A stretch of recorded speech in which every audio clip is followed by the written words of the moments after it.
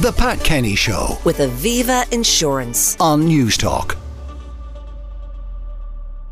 There. Now, for the past week, our own Sean Moncrieff has been abroad in Somalia, where he got a first-hand view of severe flooding, which, according to the Somali government, has left 500,000 people displaced in the country. With the war in Ukraine and now in Palestine, pretty much every other news story gets pushed off the front pages, and yet a humanitarian disaster is unfolding in Somalia. Sean is back, and he's in studio in Dublin. Sean, good morning. Good morning, Pat. Now, the reason for your trip, as I say, most of the stories of this flood are not on the front pages. We're not hearing about them. No, we're not hearing about them. And as you said, the world gets distracted by these things. And also as well, the war in Ukraine had a direct effect on Somalia because of it affected grain exports, some of which would have been diverted in terms of aid to Somalia. So they were hit by that. And the reason we were there was, ostensibly because of the floods, but it's important to understand that it's not just this emergency, it's one emergency banging after another. A lot of people, millions of people, are internally displaced people in Somalia.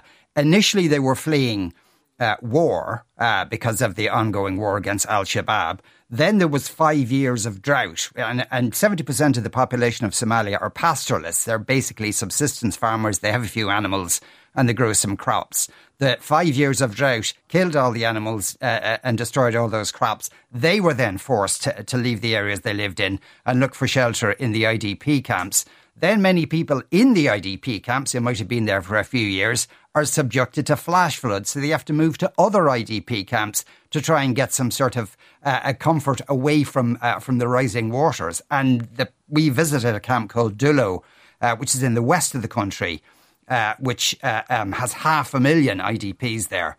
And we saw ourselves now people at the most rudimentary living conditions. People would turn up there and construct basically a kind of a hut for themselves. It would be the size of a 4-person tent, say. They'd put it together with twigs. They'd scavenge some tarpaulin to put over it. And you'd have families, as many as 10 people sleeping in these huts.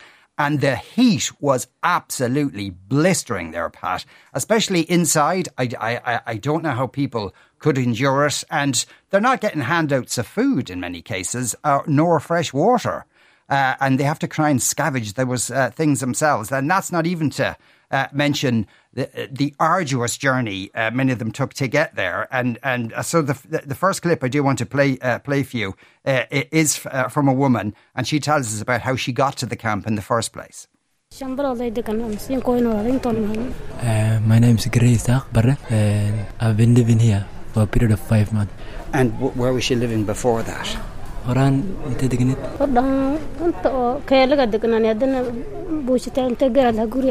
Previously, I used to live nearby shelters, but currently, when this IDP was set up, I moved here. And has she been affected by the floods?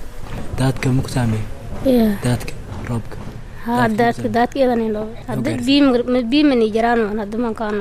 I've been affected by the floods, and I moved to the nearby relative's house for the period the floods were on. Okay, and so was the shelter she was staying in, was that destroyed by the floods?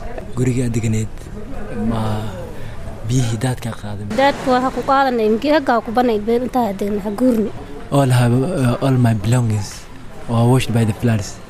She has got nothing left back home. Yeah. Now she evacuated her previous shelter. Now she lives here. Yeah. And before she came to the camp at all, where did she used to live?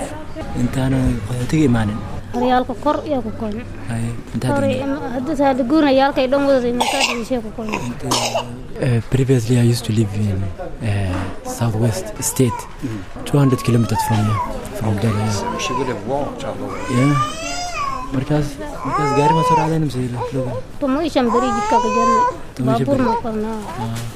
we have been walking for a period of 15 days in the road. How many children does she have?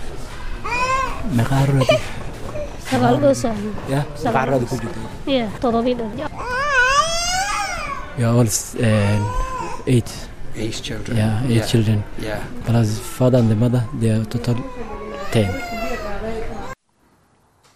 Total dead. Sean, what is it like for you coming from the first world where we all live and seeing this unfold before your eyes? It's hard to put into words. It's you see, on the one hand, there's an awful lot of grimness there, but it's a very lively country. Half the population are under 30, so the Somalis seem to have this amazing knack to get on with things. It was a kind of a mixed picture in a way that the day we arrived in Mogadishu airport, there had been a flash flood. So we emerged from the airport and we couldn't get out because the roads were just full of water. And so the Somali airport workers then started getting the luggage trolleys and putting people on them and ferrying them around to where there was a bit of dry ground. So you can see on the one hand, and they've had many generations of this, of having to deal with these incredibly difficult situations. And we'd never met one Somali who cried or felt particularly sorry for themselves. But this has been their reality for so many years.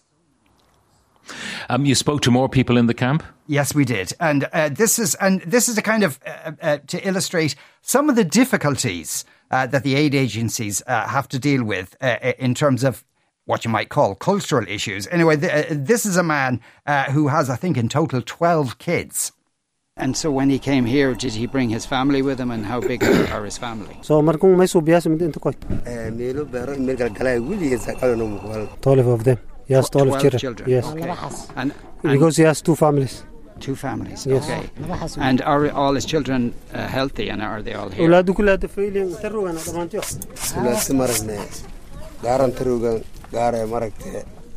So now, some of them are here, and then some of them there in the refugee camp across Ethiopia. And so how many are in this camp? Yeah.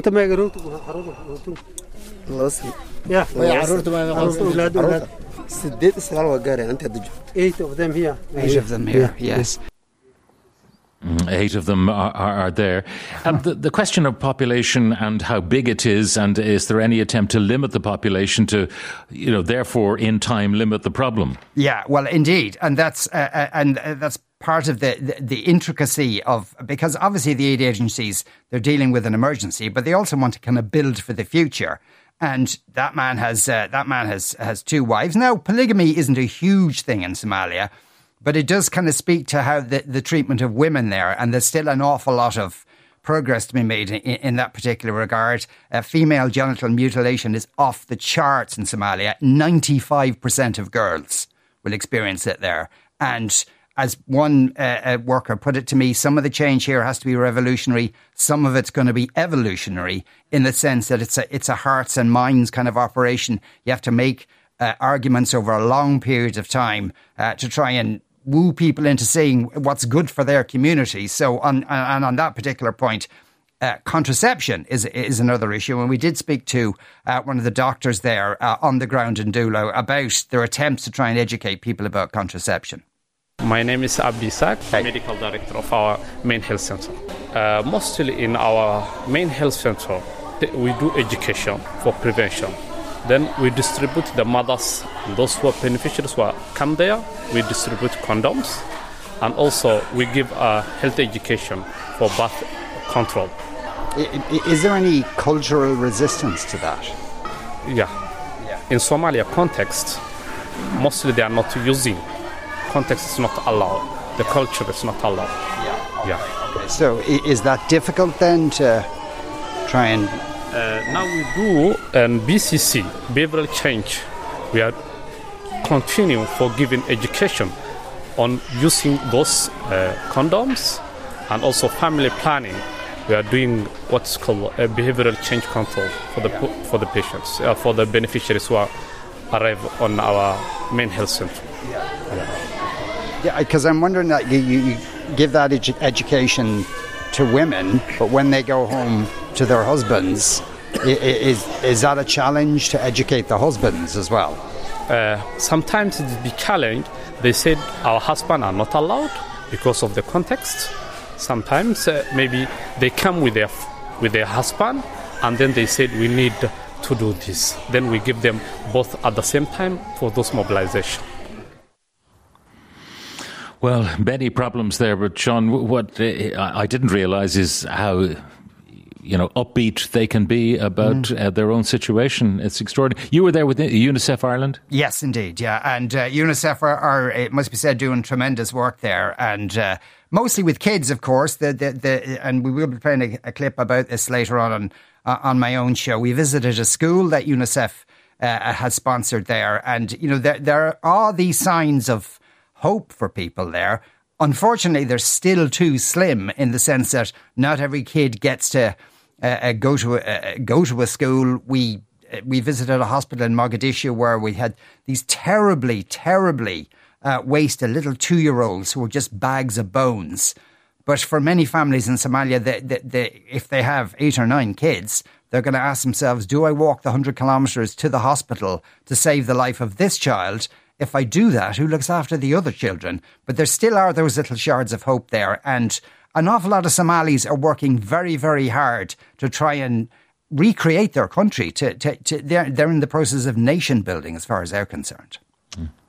Sean, thank you very much for that. I'm looking forward to hearing the rest of your reporting this afternoon on your own show starting at 2 o'clock. Now, The Pat Kenny Show. With Aviva Insurance. Weekdays at 9 a.m. on News Talk.